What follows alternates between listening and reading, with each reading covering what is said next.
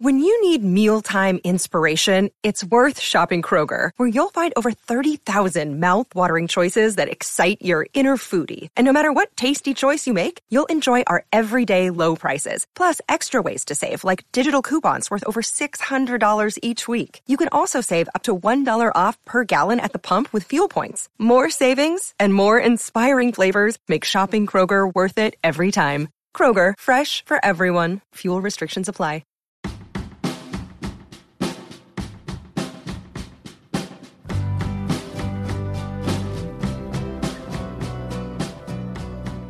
What's up? It's Jenny LSQ. Thanks so much for pressing play on episode 44 of the LSQ podcast. And those letters are just the phonetic approximation of my last name, nothing too fancy. You can also find me on Twitter and Instagram at JennyLSQ. And I'm so excited to share with you a conversation with an artist I admire greatly, Merrill Garbus of Tune Yards. We met up here in LA at the end of January, so pre-quarantine, when Tune Yards were here playing a one-off show. But as you'll hear Merrill mention, there is some new Tune Yards music coming together that might even arrive later this year, so we'll talk about that and much more. Let's go. Check one, check two, I am talking. I was up really late with those singers, hilarious singers last night. So what was the sort of occasion for coming in to do this kind of one-off show? The occasion was... It's a showtime? It's just a show, a gig. Yeah. But where am I finding you in terms of, like, I hate to put it in the terminology of album cycle shit, but, like... Yeah.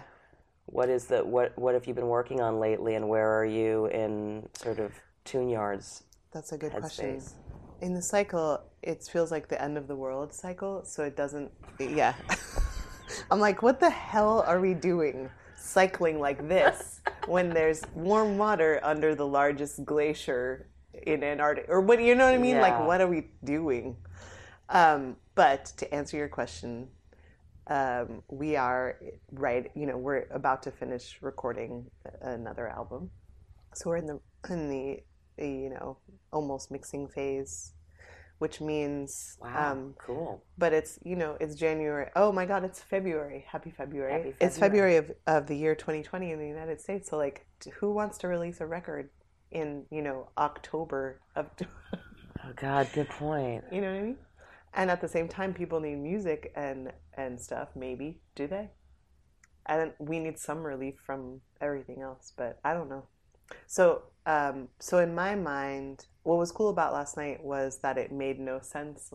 But I mean, that was probably the most work I've ever put into one single show, in terms of 11-piece choir, 2 other singers on stage with us, flag, silk wavers. An intense, lighting package. Anyway, it was really fun, but it had nothing. It was more just for the experiment. Oh, and we like audience interaction stuff, which I really had been wanting to try. But it didn't make any. It wasn't like, and this is our show that we'll be touring, and so everyone can, It was just like, no, it's tonight. And also just to see why. I mean, I want to know what. I want to know what the power of live performance and of music is in general right now. Like, what are the parameters? How far can we? I mean, really, my question was, how do we? Can releasing an album be part of building movement? Mm-hmm. That's really my question. What was the audience interaction component? When the audience entered the lobby, there were tables, and they were asked to answer questions that we had on cards. And so the questions were, describe a profound experience you have had with plants. One was, describe a profound experience you've had with art. And then there were 2 transforming questions. How are you transforming, and how are you transforming the world? Seems really hokey when I say it like that, but it was really interesting the array, the spectrum of the answers that we got. And then the idea was I would get those cards before our set, which I did, and then sort through a bunch Jason and Laura helped me sort through, and then I read them like in an improvised way on stage, just kind of choosing timing for things, and then the other part of the audience interaction was just singing. Like they were asked to sing and they did sing in 3-part harmony, which is something that I wasn't sure could happen.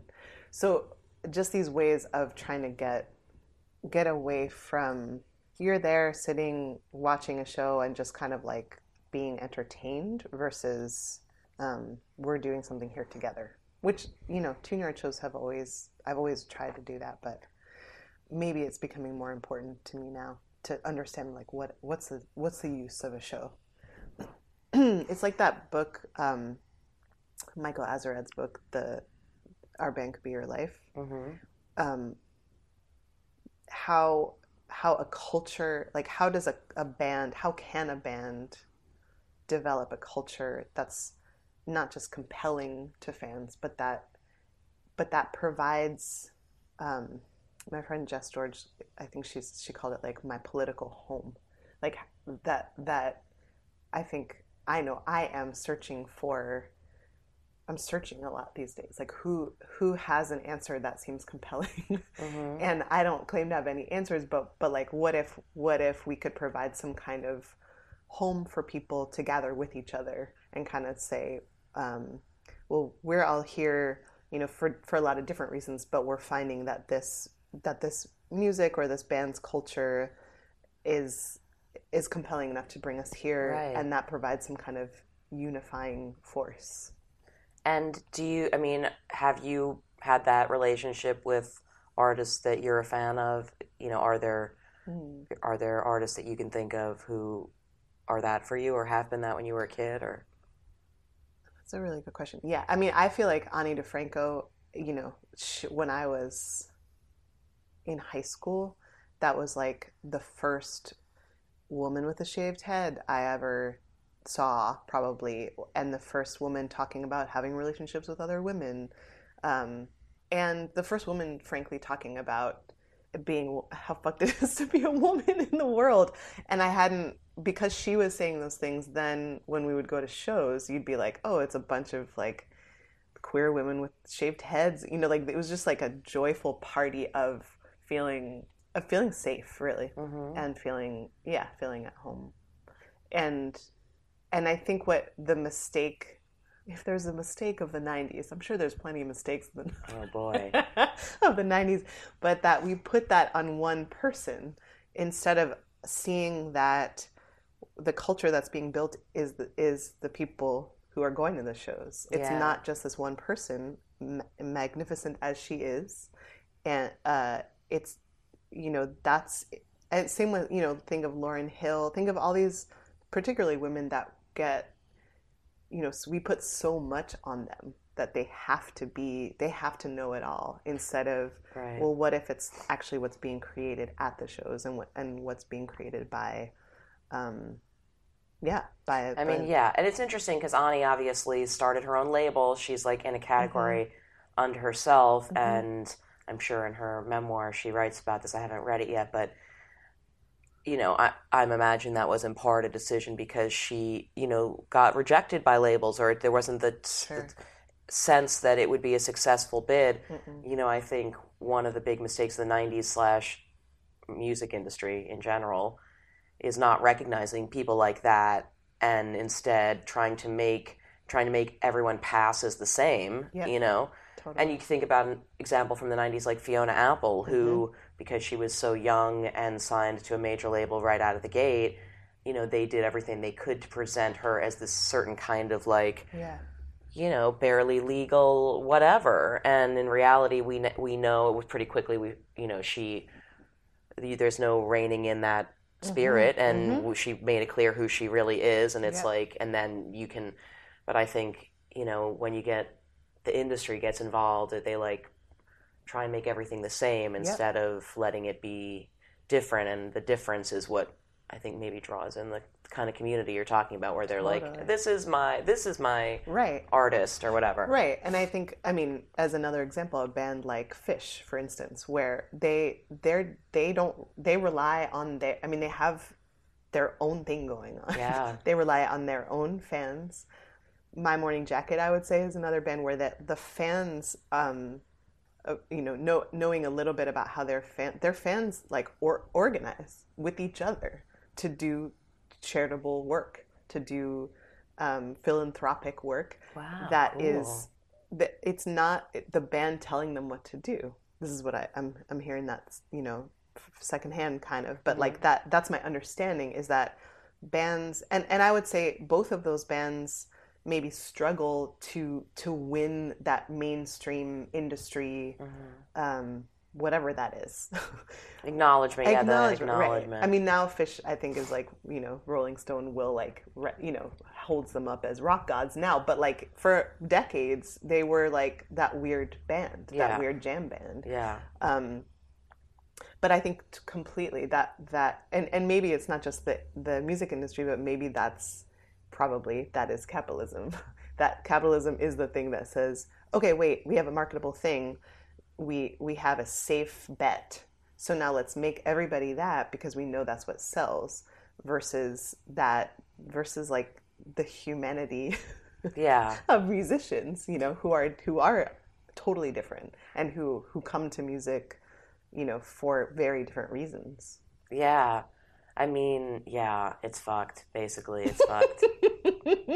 Yeah. When you started playing music and doing it as a thing that you were going to focus efforts on to the exclusion of other stuff you might do with your time, did you have any sense then that music would be something that would become this much of your world, or that it would, were you always drawn to it in a way that felt like, this is the most important thing for me? I think, yeah, even when, I think for a really long time, because my parents are both musicians, my mom professionally and my dad, I guess I would say semi-professionally at certain points, but that was what they did, and so I chose theater as the thing that I did. And I think for a long time I rejected music as a career because I didn't want to teach like my mom does, and I didn't, it just, they played folk music with their friends, and had that a rich community of that. But it's like, are you going to make money playing fiddle tunes on, very few people make money. Right. I didn't see that as a career. Somehow I thought theater was going to be the thing, but and not just theater, but like weird ensemble based theater in Vermont. I was like, that's where I'm going to make my mark. But I think I just, until I was so depressed and in my early 20s, and just couldn't fathom doing anything else except for the one thing that made me happy, which was music. I don't think I ever would have been like, music's going to be my life and I'm going to have a successful band and make a living this way. It was literally just because it was the only thing that made me want to still be on the planet. And so that it wasn't like an option. It wasn't like a career choice. It was just like, this is the thing I can do. And I never would have imagined that this would be my life, that we'd be in some fancy hotel, you asking me questions like I'm an important person, like that did not, I was like, if I can not be living in my car and, be playing the ukulele, that'd be awesome. Yeah. And what were the earliest like music things that you were drawn to? What was the first music you loved? Like early? Early. It gave you a special feeling. Well, my mom played a lot of Bach when I was probably in utero. Right. So I think there's always, and my dad was playing, I don't know, Ricky Skaggs, Steely Dan, lots of bluegrass, lots of great music. The Beatles, of course, we had a lot of, especially early Beatles when I was a kid. The blue and red compilations, oh, yeah. Those are my favorites as a kid. But we had everything, and also I grew up going to early music camp with my mom, She plays the harpsichord, and so in terms of like early, the kind of musical moments where you're tingling all over and you just kind of want like a, maybe what we would now call ASMR experiences with music. A lot of those were in the woods of Massachusetts, listening to like recorder ensembles and viola da gamba ensembles. So I was exposed to a lot that other people are not really young, and also not just recorded music, but a lot of live music around all the time. A lot of folk instruments and gatherings that way. What were the first things that felt like your music that you were like had to chase them? Michael Jackson. I mean, in terms of like when I was like, oh, this is my music, not my parents' music. Yeah. It was like listening to when we moved to Connecticut and I finally had my own radio and my own little attic space where I would hide. It was all the stuff that was on New York radio in the late 80s. Right. Like all, yeah, I know. Drum machines we'd never heard before, just these like really, and my parents, I think that was where I was like, oh, I am a child of the 80s, My parents had no, that's too around when they launched, I remember too, when they launched Z100. I was going to say, that was major. Z100 was major. Huge. Because I don't remember life before Z100, but I remember when it started, it was just like, whoa, this is for the kids. Because where did you grow up? In Queens, New York, okay. Yeah. So going back to Baby Meryl, how did you go from listening to Z100 to listening to Ani DiFranco? Shoot, do I remember? And did you have a friend or someone who kind of told you about a world of music outside of that? Yeah, yes, absolutely. I had my folk music friends. I was working at that same camp that I went to as a child. I started volunteering there when I was probably 15, 16. And we would go to like folk festivals during the year together. Then like NEFA, the New England Folk blah blah blah Alliance. And we would go and wear flowy 90s skirts and and do contra dancing, and that was a world in which because again at that time, like you're saying, there was how did you discover music, and a lot of it, most of it was just your friends being like, have you heard this, buying you a CD. So especially with Ani DiFranco, and I think I did read her memoir, and she's talking about how, I mean, yeah, it was just friends telling friends, because she didn't have major label distribution, so she was selling a lot of albums just by word of mouth. That's how different it was, really, because it was notable enough to be like, have you heard have you heard this music? I know it is funny that like when my memories sometimes involve the internet when the internet didn't exist, but you think about an artist like that and how, I mean, even more recently, like not that long ago, the band Clap Your Hands Say Yeah, their first album was not on a label, and they managed to sell like 60,000 copies of it.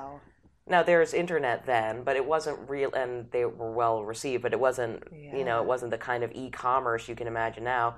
Just have them mailing CDs to record stores around the country to the tune of 60,000 of those. It's crazy. But it's a good reminder that like that's what virality is too. It's like it's not just like accepting what's been positioned to be viral, and so you have no choice because you're like, well, this is the thing, I guess everyone's sharing this. Which actually, I mean, I don't know. How long have you been out here in LA? I just do winters here, actually. I'm a snowbird. I wondered. Good for you. Yeah. So you've caught me here in the winter a couple of times. Yeah. That seems like a great survival mechanism. It's a system. Yeah. Because I don't know. This place scares me, and I think I think part of it is because of that seeking virality, good word, but in it like an empty shell way. Seeking it for its own sake. I mean, for the sake of let's crack the system and figure out how to make everybody, really love this song that's actually terrible. Right. Like that happens a lot. I mean, and I don't know. I have my own taste, so maybe I just think certain things are terrible. But I don't understand a lot of what, does it even matter if something is so popular if it's empty? Because I guess that's back to Our Band Could Be Your Life. Do I run out and buy the next Ani DiFranco album these days? No, and I love her, but I don't. But I have to admit that I don't do that. However, I am a long-term fan. Well, I will go back. I'll go be like, what's Ani doing these days? There's something, she's in my musical blood for sure. Like she's someone that I will go back to versus something that was put there for me. I'm trying to think of like a Candy song. Do you watch that show Songland ever? I don't. It's a unusual songwriting TV show. What? It sounds cool. It does. It is, and it's very like LA songwriting. Okay. Forgetting his name. Ryan Tedder. Okay. It's like Ryan Tedder's show, basically. And they do groups and they have to write songs on certain topics or something? Songwriters come in, they present a song to an artist. So like the Jonas Brothers are the guests. Jersey. Love the Joe Brothers. Great guys. They're like, do you really know them? I do. I spent some time with them. Really? I was with them when Michael Jackson died. It was crazy. Whoa. Yeah. They seem actually like really nice people. Yeah. And they're really from Jersey, right? They are, yeah. Okay, cool. I was talking to Tony Tone, who did Silks for our show last night. Tony Tone Mikulka. She's from Jersey. I was born in Jersey. Anyway, and sometimes it's like the Jersey shame comes on, and then I'm like, wait a second. But Jonas Brothers are like, we're looking for a new song for our album, and then these three, newbie songwriters come out and perform their songs that they're a song that they wrote, and trying to sell it to the Jonas Brothers actually, and will.i.am was one of the artists, and it was you. I mean, I can't even give this away to you. You have to watch this. You have to watch that episode. Promise me. I will. However you feel. For listeners, I'm doing sort of a nose pinch, forehead press of cringy, but also must see this immediately. Whatever feelings are you coming up for you. You had me at will.i.am. But he's amazing. It was amazing to see, because I'm just, I want to see behind the scenes. You listen to the radio and there's all this stuff, but like someone as generic as stuff might seem on the radio, there are human beings working really, really hard to make pop songs. And you see that in this show. And there is, of course, a playlist from the show. Those songs are streaming. They're like, and now at the end of the show, you're like, and you can hear the single, blah, blah, blah, right? It's all part of the whole marketing scheme. And one of those will.i.am songs, at the time, I was like, I'm going to listen to this song 18,000 times in a row. And I did. And then I never wanted to hear it ever again. That to me is that different thing than going deep with an artist and really, we all have that, right? Like you would not be doing what you're doing, I presume, if you didn't have deep, profound moments with music, right? Oh yeah. But also I find that I have that kind of thing sometimes too, where I go back to a record I listened to 18,000 times in 1996 or something, and it doesn't do it, and I can't really listen even, where I'm just like, wow, this really hit me at that time. I mean, then other things that I still, some of my most listened to albums are things I still listen to once a week, like almost weekly, or at least what? I really love the Postal Service album. I listen to it all the time. Yeah. It's just like if I'm not sure what I want to listen to, I might put that on because it still always works for me. Yeah. Or even like I know Morrissey is deservingly canceled, but I still will listen to the Smiths and just be like, I just can always listen to it. Yeah. Or Dylan, or certain things. Yeah. But there's so many that I've gone back to because I do a show that's like old school indie show, and I'll be like, ooh, I'm gonna find that one whatever song, and it's not that it's not still great, but it just does. I'm just like, oh, I really remember having a much more. Yeah. Or I listen to the album, I'm like, what was that one song? Right. What was it? I think it was this, and then I think of me crying next to my 5 CD changer. I'm like, remember for her what that song was. What was it? What meant so much? There was, yeah. I, which I think is different. I think those, to me, I'm trying to think of for me. Well, like we played last night with Vieux Farka Touré, Ali Farka Touré's son, and I mean. I guess probably because I come from parents who are deservedly music snobs. You know, they know good music and they're really harsh critics. Yeah.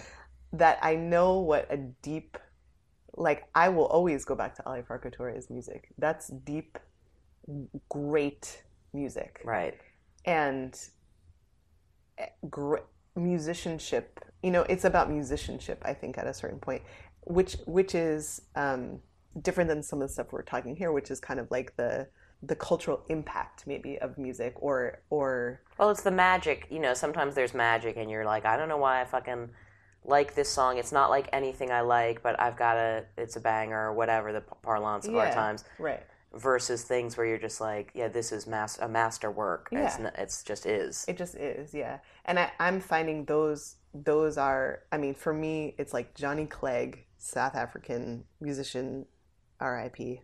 And there's a specific, like that, it's just that album that I will go back to forevermore. And it has cheesy 80s synths on it. You know, like no one else might understand why I like that album. But to me, it's really deep musicality wise, meaning, you know, like Dylan, I have a specific relationship with Bob Dylan.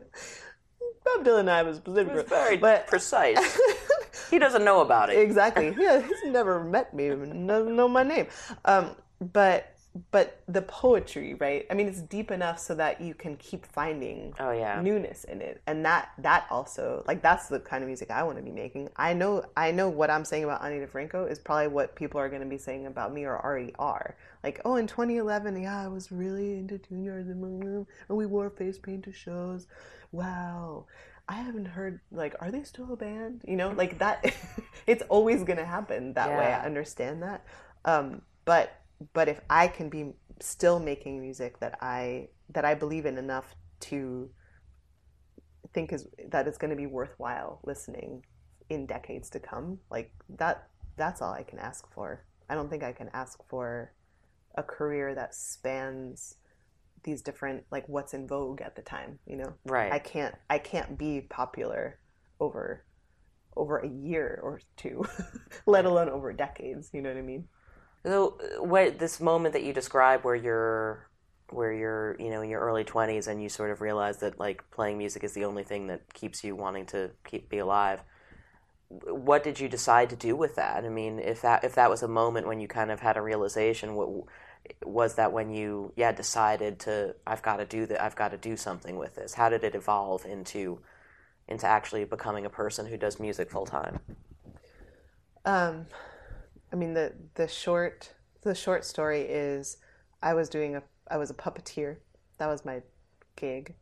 And I, as a puppeteer, developed a solo puppet opera. Oh, wow. And I wrote, friends of mine suggested that I use a soprano ukulele because my friend Circa said she said, it sounds really creepy. And I had never thought of ukulele that way. That of the ability to have it sound creepy. And the puppet opera was about a mother selling her kid to the butcher for money. Wow, a pupra. Oh yeah, exactly, pupra. And so the music needed to be creepy, and anyway, so I decided that I liked the writing of the songs better than more than the puppet part. And then that summer, there was a summer where I quit my puppeteering job and I went to work at Apple Farm, a music camp in New Jersey. Wonderful. And that's where I met Nate Brenner, my now partner and in music and life, and met my friend Patrick Gregoire and Suvi, who became the what do you call that when you name something after a person?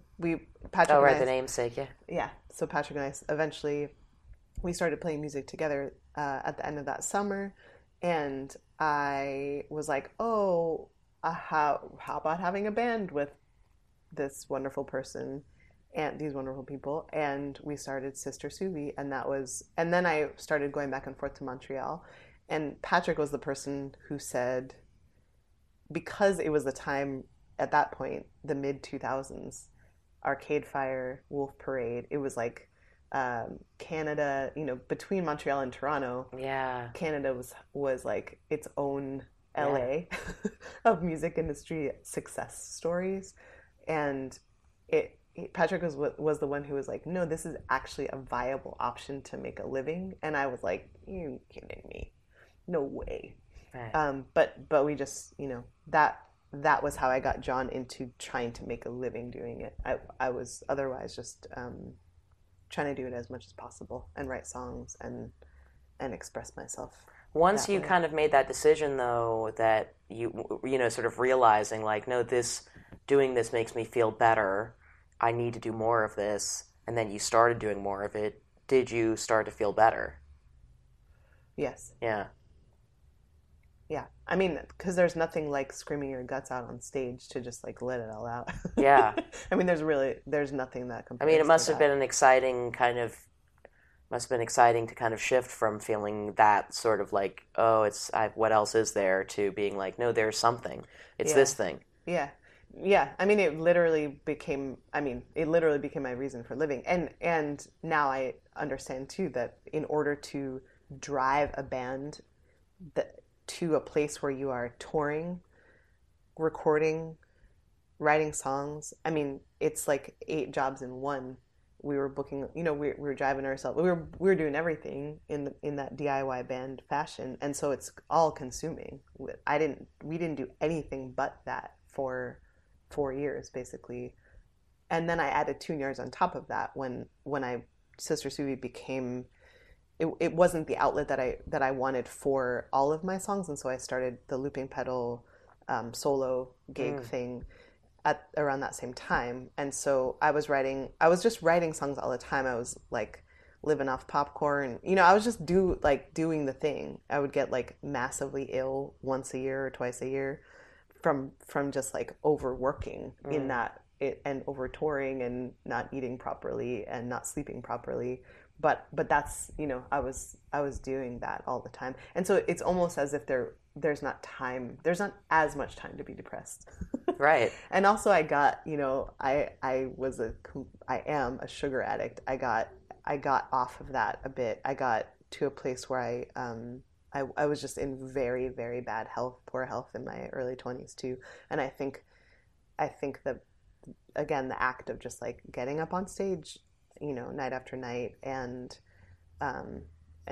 not being alone at home because what it used to be was like house sitting gigs and just like eating these people out of house and home right. alone. So all of a sudden at night, instead of being alone eating myself to death, I was out with people and out in exciting with people who are really excited to be alive, and that totally saved my life for sure. And the earliest songs that you wrote, do you think there are elements of that in what you still do, or could you kind of recognize some of your songwriting instincts from your earliest attempts? Sure, yeah. I mean, I think I notice now that there are those theatrical moments in a lot of what are now Tune Yard songs, but kind of constructing, how do I say that? Constructing surprise moments and just moments in general, that instead of conceiving of, verse, chorus, bridge, chorus, or whatever, that my puppet mentors at Sandglass Theater, they would talk about creating a world, and that's a different way. Like what you're doing is creating a world for the puppet. You're building so that the audience believes in the puppet. You don't try to make the puppet do stuff. You allow the puppet to experience the world around it, and I totally do that with song. I mean, I feel like that's what songwriting is to me, is building a sonic world, building a world that might not make sense in a linear fashion, in a narrative fashion lyrically, but that somehow it's building out a landscape of sorts that the listener gets to live in for a while. And I think that I just noted, it was the song Hatari. Hatari was that was the first song where I was like, oh, this is what I want to do with my life. I don't want to be a pop band. I don't want to be any other kind of band. I don't want to like teach music or learn music in this way. I want to do whatever this song is doing. This encapsulates how I feel about the world. And I didn't understand it necessarily, but there's the part in that song where it stops and then it goes, there is a natural sound that wild things make when forgetting my own name. I can't remember it. Oh my god. And you know when you get like a blind spot in your brain, you're like, that's not coming back. No, it's not coming back. It's all right. It rumbles in the ground, gura, gura, we all fall down. Oh, gee. Like, whatever. Yeah. Anyway, whatever I wrote there was exactly what I meant. And the fact that the song stopped, the fact that it went out of time, the fact that it was kind of like a spoken word thing in the middle of it, and the fact that everything was also wrong about the song. Like, it evoked the feeling of being a white woman in Kenya. Like, that's what I wanted from it. It just felt off and weird and wrong. And it just felt like, okay, this is what I'm doing. And I would say that is what I have done. We've basically been rewriting that song for the past 11 years or whatever it's been. Well, you've been identifying aspects of the thing that are also important to you, because once you hit on the like, oh, I need to do this for survival, and then I want to create an environment for the puppets, and then, okay, this song is an example of how I do what I do, and adding other levels of ambition to what it is, and having it be more reflective of a larger human experience than just your experience. Right. I know, we had a conversation remotely for the radio one time after you had gone and done the course that you took leading up to the last Tune Yards album, which, is an experience of trying to just expand, right, and make it something more than what it was, and more inclusive, more... So it seems like that's a thing you've sort of, every so often you set another goal for what the music can be, and as you said at the outset of this conversation, now it's interesting that you mentioned creating a world for the puppets, but we started with talking about making your band into a world for the fans. They're the puppets who are moving around in the world of your music. How do you... Nice. Wrapping it up. Bringing it back around. Bringing it back around. Nice. Call back. Because I know there's going to be... You've said that there's I don't want to make you talk too much about an album that is many months down the line, but I am curious a little bit about how did you tackle, or what are some of the ways that that you intend to do that, to make the music more of a world for people to feel they can live in, and this challenge of writing about anything that people will hear in 2020. Yeah. Those are all good questions. Well, and you know what? I have to just confess that I also have this. I have a vulnerability hangover mornings after I've done a show, and so like right before we met, I was like, shit, because this is the hardest time for me usually. It's the morning after a show where I lose all faith in anything I've ever done. Like, and I felt great about the show last night, but it doesn't, it's like, it's just the fact that I ripped myself open that much, as cheesy as that sounds. The next morning, it is, I mean, a friend of mine gave me that term, vulnerability hangover. Like, it's too much, and so I'm in like shame mode. So when you ask that question, I'm like, well, I don't know, and I just better crawl in a hole because because I don't know what I'm doing. What we did last night, and what I wanted to build with the new songs were songs. I've been asking myself the question, what songs are needed right now? What songs do people need? What words do they need? And for there, what's brewing in my head is, do we source lyrics from people when they say, these are the lyrics that I need?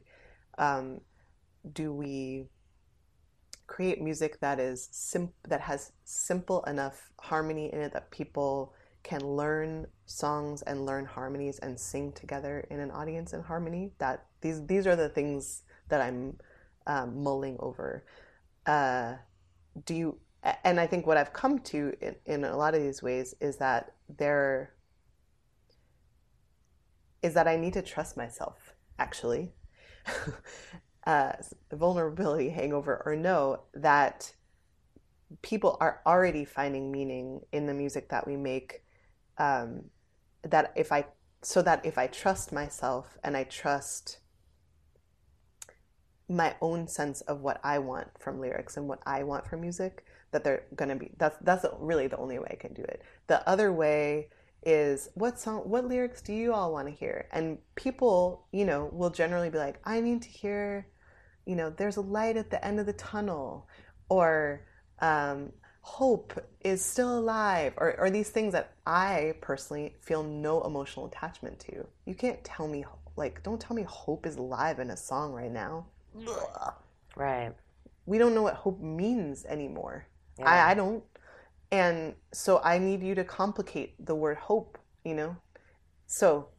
But that's what they want you to do. Exactly. And they're gonna find that in some obtuse thing that they think means that, or hope means that. Exactly. Or will tell themselves that's what you're on about because that's the magic of songs, right? Exactly. Yeah. And that's what I, after coming around and really wanting to know, for instance, like what songs do we need in direct action spaces when people are shutting down gas stations and freeways? What's needed there? Mm-hmm. And I think that brings up this whole other question of music that's used in political action, and where that, so much of the music that people want to sing or do sing at rallies, at protests, at marches, is civil rights music.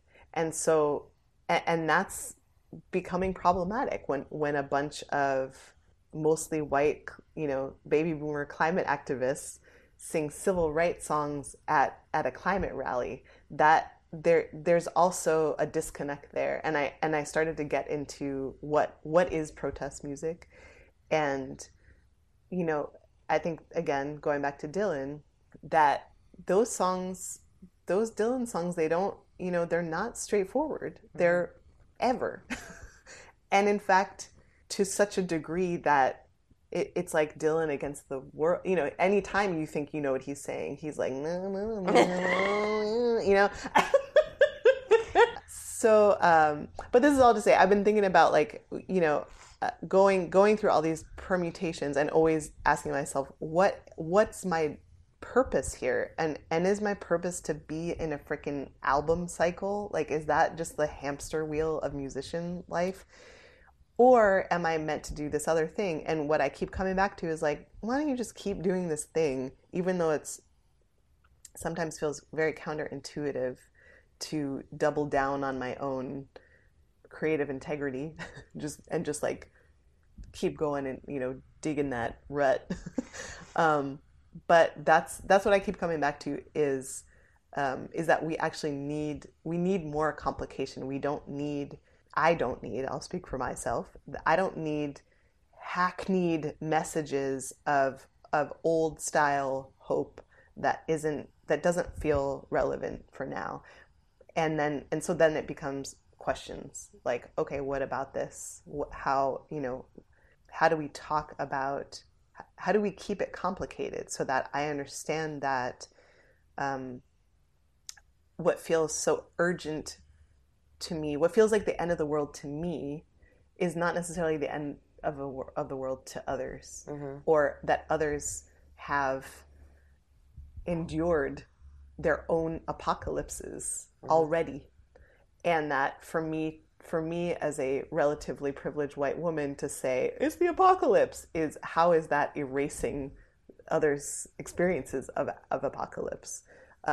That we're not, as much as I think a lot of white liberals want to say, let's all get together, we're all in the same boat now, and it's sinking in the rising tides of climate change, that we are not in the same boat, and that how do we get right with each other to become a unifying force, unified enough to really be able to combat true powers of evil. Yeah, I mean, I definitely think, ideas like, making the harmonies things that audiences can sing together for people who've never had the physical experience of what it feels like in a room for that to happen. Right. I mean, powerful, seems like right? seems like, there's no missing the message of that when it's happening. What I feel like I really do walk, and I'm sure people can't stand the cheesiness of Tune Yards sometimes, or my utter sincerity or whatever it is, but I walk this line of what is it? It because I can't help but be sincere, and I can't help but be myself. And I grew up in harmony singing. I grew up with a bunch of folkies around all the time, and the sense that collective music making was, you didn't think twice about it. Like, that was just part of life. And when we were teenagers, we'd roll our eyes, and be like, mom and dad are having another, like, here come the banjos, or whatever. But I took it for granted that was just happening all the time. But now it's interesting now that we are, I think, grappling in culture with how we get out of cell phone isolation and a growing sense of loneliness, however we're connected digitally, that people are going back to these, to building community and song circles and these things that have been a part of me. I feel so lucky that they were always a part of me, and now I feel like there is this cultural hunger for moments of connection that are visceral, and so like something like singing in harmony.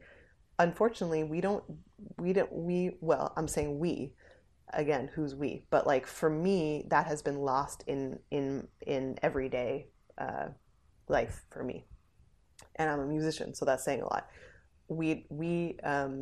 There's a lot of, again, I'm hesitating on we because, if you grow up in church culture, you probably have a lot of communal singing all the time. Many of us don't. And so how do we bring back those things that, as cheesy it is as it is to say, I just want everyone to sing in 3-part harmony, man, and then we'll all be fine. But there is truth to that being connective tissue for us as human beings. It must feel good, though, just to be at a point where, like, as an artist making unconventional music, to just have reached a level where you're like, you know what, we have this audience, we're doing the thing, we're going to put out another record, it's going to all happen. It's album campaign. I'm glad you're saying that. I'm like, all right, if Jenny says it's going to happen, it's going to, right? It means it's going to happen. But I mean, you have this, you have this opportunity to sort of to make it whatever you want, and because there's already people who love it and will be receptive to whatever you're going to do. And there's already people who hate it, which is really what I needed. Like, I mean, really what I needed as a total deep people pleaser. Like me, please like me.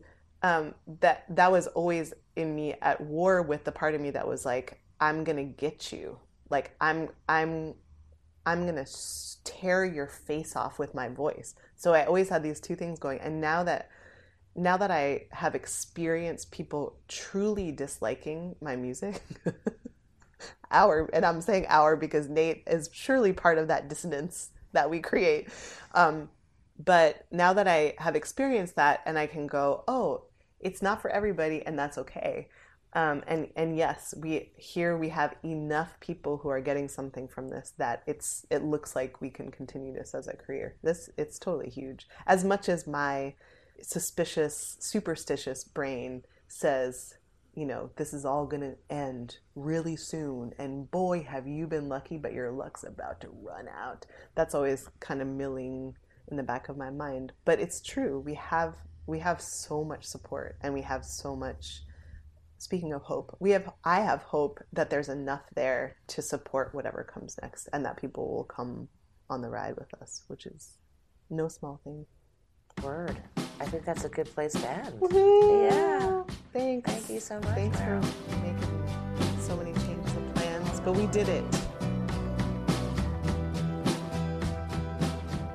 Oh yes, that was one of my favorite interviews on the program so far, and we're almost 50 episodes in. Love you, Merrill Garbus. Thanks again for the conversation. And that brings us to the end of episode 44. Please do subscribe and leave some feedback and reach me with questions, etc. at Jenny LSQ. The next episode, out in a few weeks, features an interview with Tim Heidecker. We talk about music, principally, but some comedy as well. And I also have episodes coming up with Empress of's Lorelei Rodriguez, Dashboard Confessionals' Chris Carrabba, and King Tuff's Kyle Thomas, among others. Thanks again for listening. Talk to you next time.